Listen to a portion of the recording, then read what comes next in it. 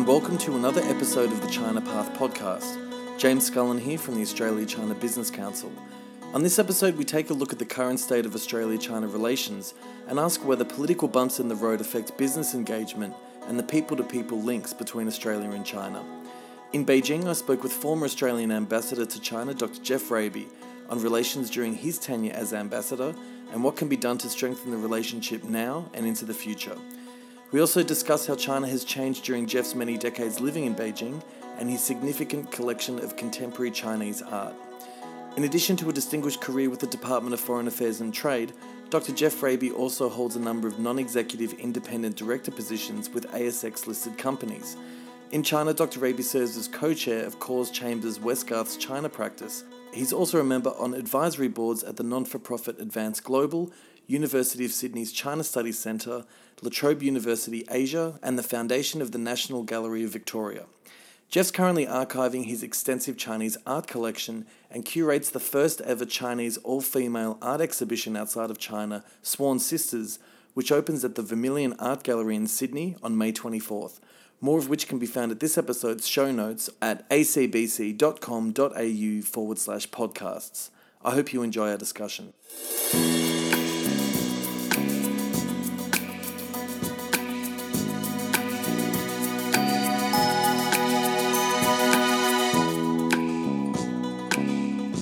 I'm here in Beijing with former Australian Ambassador to China, Dr. Geoff Raby. Thanks for dropping by to the podcast, Geoff. My pleasure, James. Great to be here. So, Geoff, after spending many decades in China in the official capacity at the embassy and obviously as the Australian Ambassador, in 2018 you remain a resident of Beijing. What is it that's kept you here? Well, after 4.5 years as Ambassador and having served here in the embassy earlier in the 80s for 5 years, I've clearly watched China grow and develop and feel that it's been an enormous privilege in my life to have lived through one of the most remarkable developments in human history. Sometimes we say the 20th century or the last 50 years, but it really is in human history. And so at the end of my term as ambassador, after 27 years of being a senior public servant, I decided I wanted to continue to live in China, to continue to bear witness to the changes and developments in China. And so that's what I've done. I've been fortunate enough to be able to create a handy little business for myself, to maintain interest in the bilateral relationship and continue to contribute to public advocacy and discussion in Australia around the China-Australia relationship. I've stayed and it's been a very interesting time. I can't believe 7 years has gone so quickly. Right. Going back to the 80s, you first arrived in 1986. Is today's Beijing completely unrecognisable from what you saw back in the 80s? Not completely unrecognisable because fortunately the Ming and Qing built their cities on a very strict grid, east-west, north-south grid system. So that still exists. And of course there's the historical buildings and the centre of the city. But really, yes, it is unrecognisable. Back in the 80s, there was nothing outside the Third Ring Road. You felt if you went over the Third Ring Road that you were dropping off the edge of the earth. Right. We were surrounded by farms on all sides, and you never really ventured out there. And of course, everything inside the Second Ring Road was all the traditional hutongs. They're all intact, and so it was a wonderfully romantic city if you were a foreigner living here. If you were a local, though, it was a very poor, tough life. In winter, it was cold. There was no proper heating. Poisonous coal waste was used. Food was very scarce during winter. There was only green cabbage. And today, of course, the prosperity of Beijing is astounding. Right. So you were ambassador from 2007 to 2011. How would you describe the Sino-Australian relationship during those years? It was also a remarkable period. I mean, I was very lucky to come when I did. I arrived pretty much as the resources boom suddenly went stratospheric. It had been building in the early years of that decade, but about the time I arrived, it went through the roof. And demand for Australian commodities was very, very strong. Commodity prices soared, skyrocketed would probably be the right word. And of course, the Chinese started to invest in Australia. to ensure resource security and also to find uses for their rapidly building foreign exchange reserves and capital. It was a period of dramatic change, both in China and in the relationship, in terms of size and intensity of the relationship. And Australia was very much at the leading edge of it. For a little while, we were the biggest, well, for most of the time I was here, we were the biggest recipient of Chinese outward investment. We were the biggest recipient of Chinese overseas students. And it was a period of immense change and development in the relationship. So if we compare that to the current status of the Australia-China relationship, would you say that the role of ambassador to China is becoming a thornier one? Is it more challenging than it was during your tenure? For sure, although it's never an easy job. And part of the challenge of being ambassador in Beijing is actually managing Canberra. Right. And making sure Canberra doesn't do things which might be not really in Australia's best interest in terms of the Australia-China relationship. So I was ambassador during 2009, which was a very difficult year, and I should say another very difficult year in the bilateral relationship. It partly happened as a result of Chinalco's attempt to acquire a big stake in Rio Tinto, the subsequent arrest and imprisonment of the Rio Tinto representative, Stern Hu, who was an Australian citizen, and some very unfortunate statements made by the Australian Prime Minister on a couple of occasions about Tibet and about Xinjiang and human rights. And so you put all that in the mix, and the relationship became very, very difficult. Not as bad as it is today, but it was probably the worst year since 1989 in the relationship. Why does it get more and more difficult? Well, the fundamental challenges are that China, as we know, has a very different social and political system. The social political organisation is really at odds with ours. And that then leads to issues coming up such as human rights, the way the state operates, the access to the Chinese market, particularly for investment, very, very different ways of operating, and it's inevitable that will create pressures on the bilateral relationship. Why is it getting more and more difficult? Well, as China gets bigger and bigger, those differences actually become more and more important and often become more apparent. And now add to those differences China's adoption of a much more assertive and muscular foreign policy over the time since I stopped being ambassador. And again, add that to that mix, and you can see why it is difficult and it will only get more difficult. What is necessary then is a very clear and strong narrative about how to manage the bilateral relationship. And in the past we've had that. For example, John Howard, when he became Prime Minister in 1996, had no experience or exposure to China. He did a few unfortunate things in the early years, and basically China put us into the deep freeze. But he quickly came to China. He saw the astonishing development that was going on and realised that Australia had enormous and enduring interests in a good relationship with China. And in the John Howard way, in a very pragmatic and practical way, set about establishing a good relationship, which he did. And, you can see the benefits of it. The 2001 North West Shelf LNG deal, which was a 25-year contract, was won largely, not because of our competitiveness, but because of the personal relationship Howard had built up with then Premier Zhu Rongji. And so the challenge is to recognise the differences, but not let the differences get in the way of the huge common interests that we have. And that's not to say we can't, and we must talk about our differences. We must be very clear about our values and how we operate, but equally we should not try and make that the top of the talking points or the key issue that we raise every time we meet Chinese. And the other element is for responsible government ministers and leaders to have a positive public narrative about the relationship, because otherwise people say, well, why is China important? And it's not just the trade numbers. And at the same time, there has to be moderation in public commentary.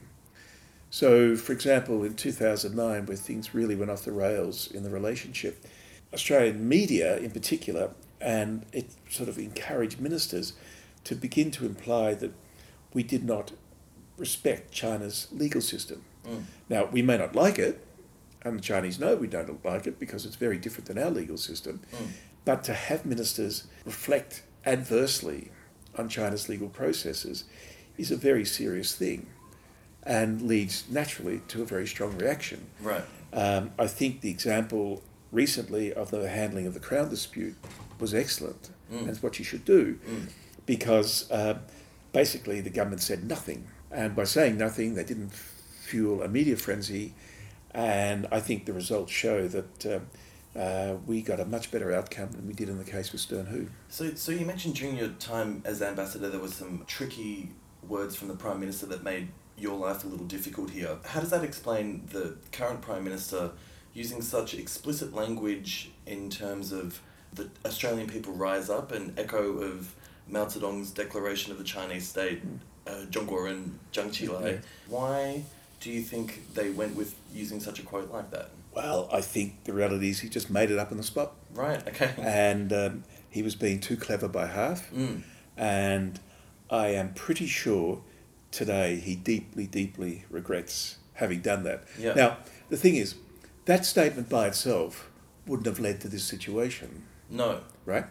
And the thing is, in managing this very complex and challenging bilateral relationship, you've got to avoid having a bunching or a confluence of differences and issues. Yeah. So we got through 2009 reasonably well until Rudd made some unfortunate comments about Tiananmen Square events, and then about the Xinjiang riots. Yeah. And that was in the background of what was being said about Stern Hu. And so we had a bunching, and that's when the shutters came down and we were put in the deep freeze. Okay. That's a very important element about managing the bilateral relationship. So Prime Minister Turnbull's comments, were they just a one-off? It would be fine. But they came off the back of Australia adopting, for example, the most strident, public, high-level position on the South China Sea. A number of other things, and then the domestic issues about interference. Take the foreign interference law. Seems like a perfectly sensible idea. I was surprised we never had a law to that effect. Yeah. But it's been presented both by the media and through the Prime Minister's statements as really being about China. It's very explicit. Explicit. Whereas the law has to be non-discriminatory. Sure, yeah. And it will be non-discriminatory. Yeah. So in many ways, this is very unnecessary. It is a classic misunderstanding. And I think it comes also because there is not enough high-level interaction and engagement between Australian leaders and Chinese leaders. There's another point to this, which is that what's happening today in the Australia-China relationship is a small fragment of a big global development, and that is the changing world order. Right.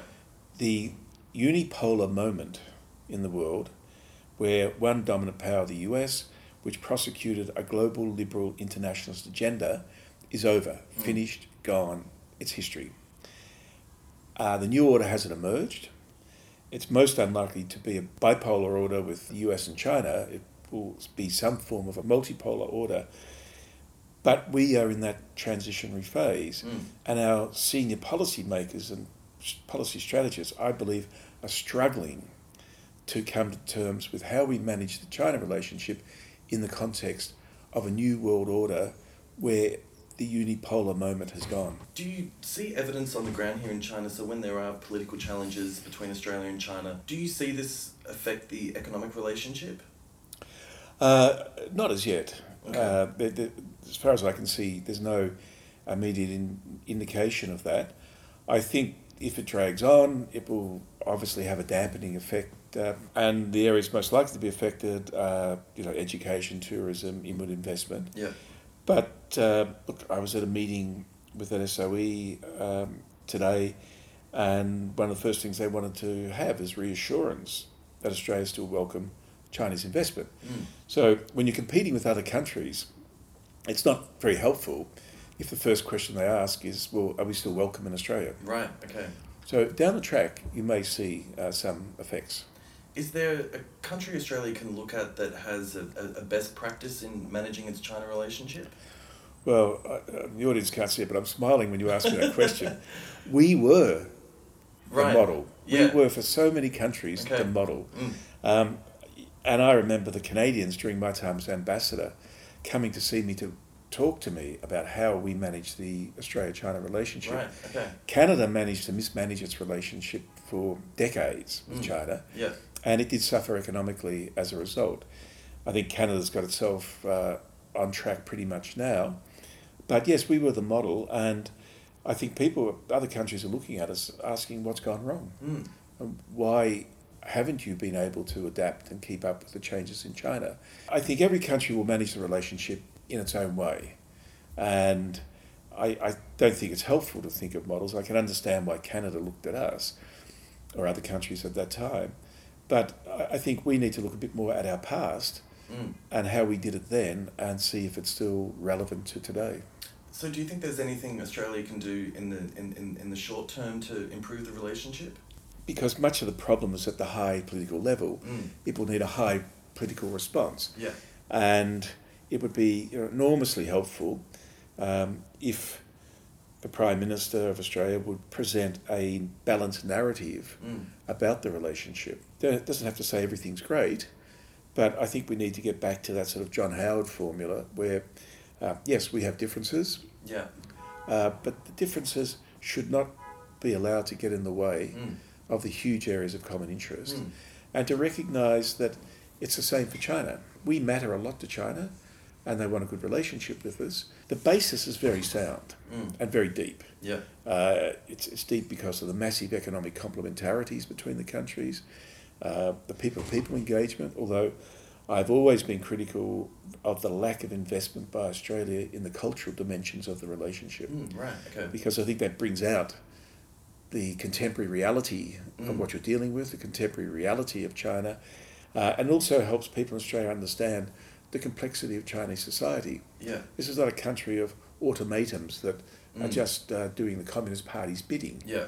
It's a highly individualistic, highly creative country. And I think if people had have looked at the cultural richness and creativity a decade or so ago, they wouldn't be surprised today of the tremendous entrepreneurial creativity, whether it's Ant Finance or the latest thing Alibaba's doing or JD.com or Mobike or the sharing economy. It comes out of a creative society. You can see that best, I think, through culture and the arts. In a time where Australia doesn't have a firm China policy, what would you say China's Australia policy looks like? We matter less to China than we did. We had a very important role some time ago. China looked to us to be an interlocutor, not a bridge. I mean, there's never been that possibility or even wish on either side. But an interlocutor where they could help understand the West better and who think that we were a moderating influence on the behaviour of other countries. Yeah. And I think that was right. And we did things China really admired. I mean, we led the Cambodian peace settlement 20 years ago and we created APEC. And although China had to be sort of dragged into APEC initially, they see immense value in it and support it very, very strongly. We were very important in China's accession to the WTO, a backstory that's not really known outside. And we played a very important role in all these stages of China's reform and open door policy, there's no question.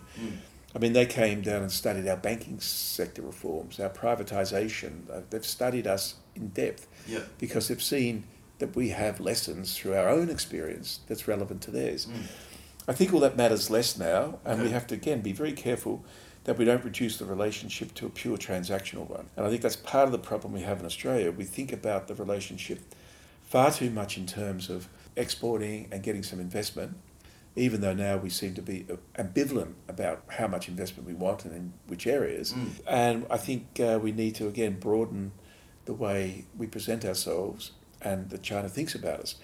More generally, I would like to see Australia return to what we once did, and that was very effective, what we used to call middle power diplomacy, where we were in the region actively creating new institutional arrangements, such as the Bali people smuggling process in the early 2000s, I've mentioned APEC, many things we've done in the region, often very pragmatic areas, say cross-border policing efforts, a whole raft of things where we had been a very active middle power in the region, shaping regional architecture and doing things that China ultimately saw was in its interest. That would give us much more weight as well. But you see, now China is as big as what it is. It doesn't have to wait around for others to initiate and lead on these things.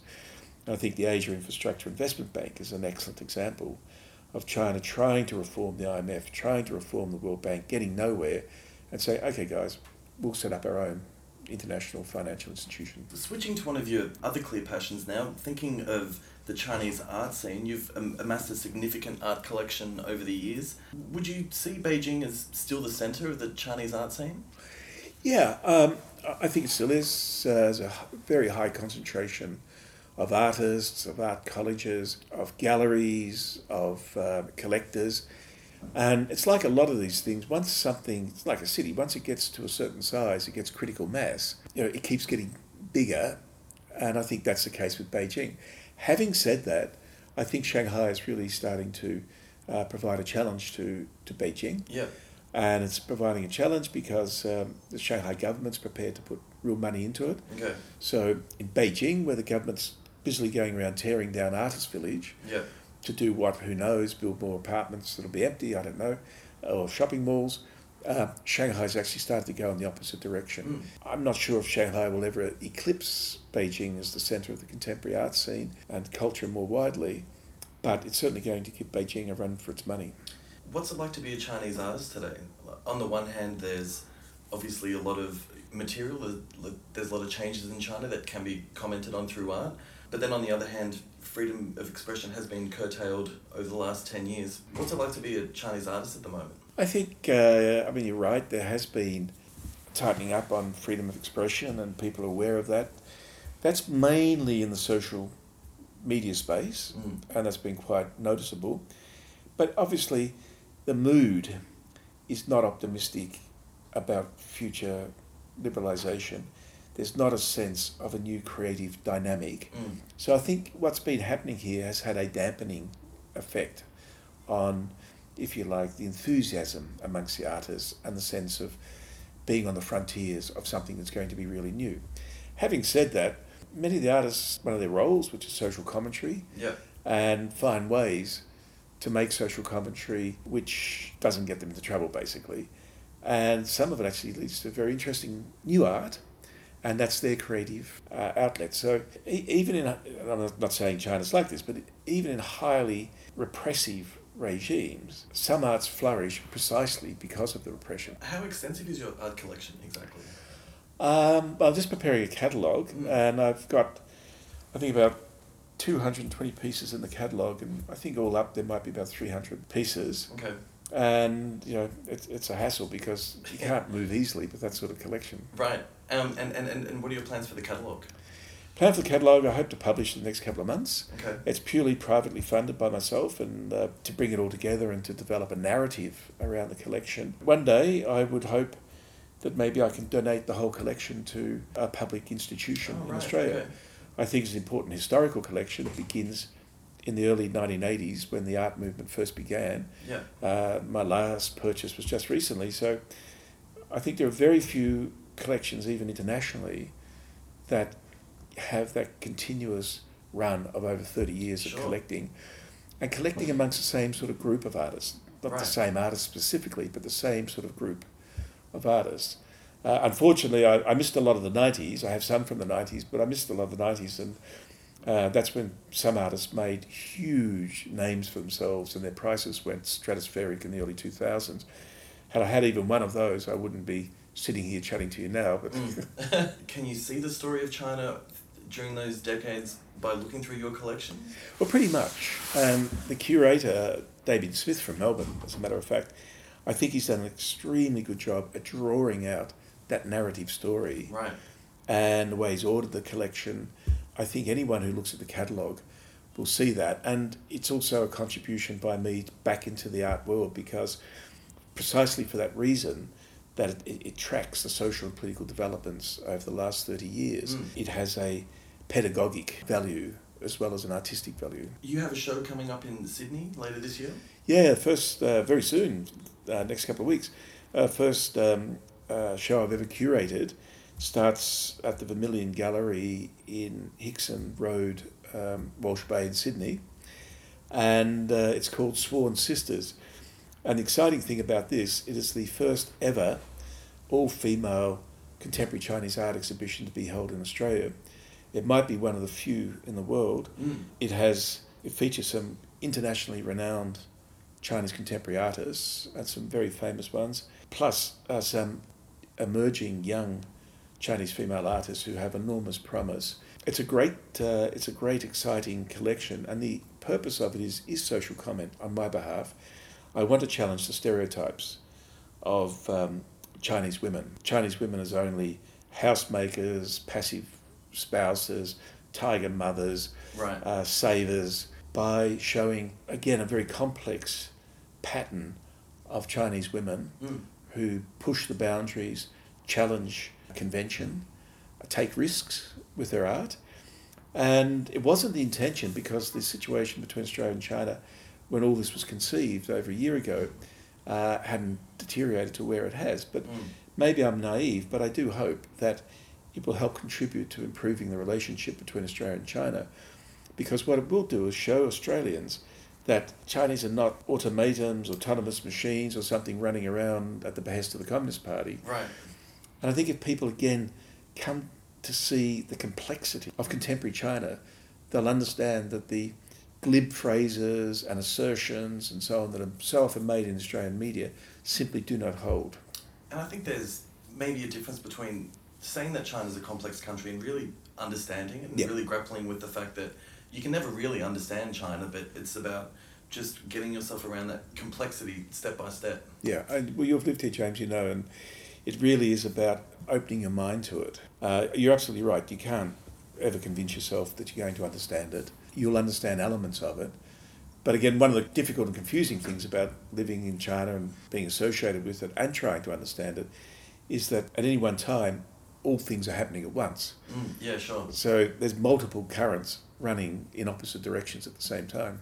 Finally, you've travelled widely around China. I believe you committed as ambassador to visit all provinces in China? I did all 31. All 31, I'm the only Australian ambassador to visit all 31 provinces in China officially. Okay, right. I visited many for holidays and so on. It wasn't easy because when you're ambassador, you don't have a huge amount of discretionary time. Right. Because you've got visitors coming, you've got to travel with business people or ministers, and your ability to freely choose where to travel is somewhat constrained. A lot of people have obviously been to Forbidden City, Great Wall, all these huge historical sites. What lesser known places in either Beijing or Greater China would you recommend for the Australian visitor to China? One of the distinguishing features of my time as ambassador is that I really went out to all these places because I realised that the story in China was no longer the East Coast, no longer the Eastern Seaboard.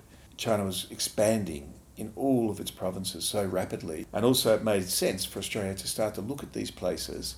In many ways, there was less competition for us. Shanghai, Beijing, we're competing with the rest of the world. But in these other places, they were new and opening, and so that's really was my thrust and why I justified and did all of that travel.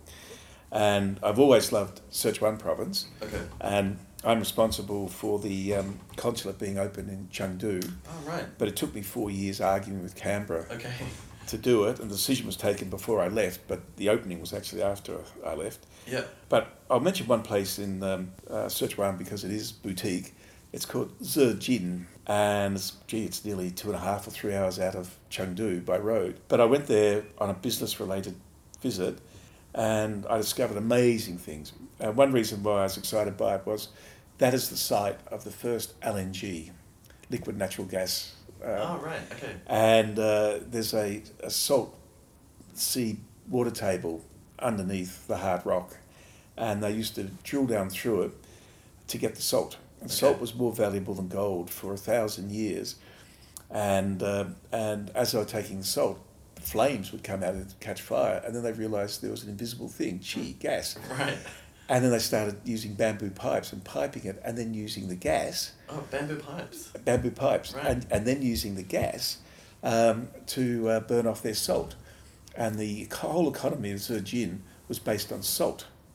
When I say burn off the salt, to evaporate the liquid, to leave the salt behind, they were using the LNG, so it was a sort of closed, ecologically sustainable process. But Zhejiang was incredibly wealthy despite being unbelievably isolated because of the salt industry right up until the late 19th century. Oh, wow. So there's some fantastic architecture from the wealthy Zhejiang salt merchants, and the Zhejiang Salt Guild building is a huge museum now, but it's the original building and really needs to be seen. So that's one.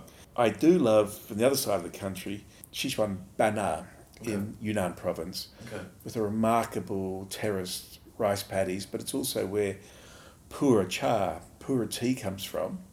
And you can still see the oldest Pura tea tree in China. And by way of contrast, I could talk all evening. But I do love Kashgar in Xinjiang. I first travelled there by land all the way from Beijing in 1989. And it was 4 days by bus that kept breaking down through the Taklamakan Desert to get to Kashgar. Today it's like 3 hours or 2.5 hours by fast train from Urumqi. And then it was a completely untouched mud brick Silk Road oasis, and it was so remote and so romantic, and you've got the Pamir Mountains on a clear day. It just looked superb. Anyway, I mean, it's been developed and redeveloped, and so much of the charm's gone, the architecture's gone, but it still remains quintessentially what it's always been, a major Silk Road trading oasis. Majority Uyghur people, and the Uyghur culture is a superb culture, and it's great fun to be there. And you can buy terrific carpets from my friend Abdul at the carpet shop. Okay, thanks for dropping by, Jeff, and we really look forward to that catalogue coming out later in the year. My pleasure, James. Thanks very much, and please everyone come to the exhibition.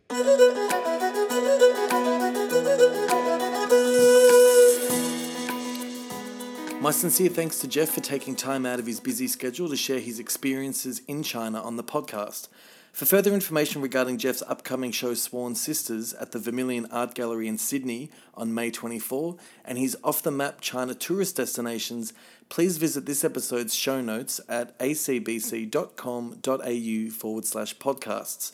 As per usual, if you know someone who's commercially engaged with China or a keen China enthusiast, please pass on the podcast and be sure to check out our previous episodes on SoundCloud and iTunes. Thanks for listening, and until next time, 再见.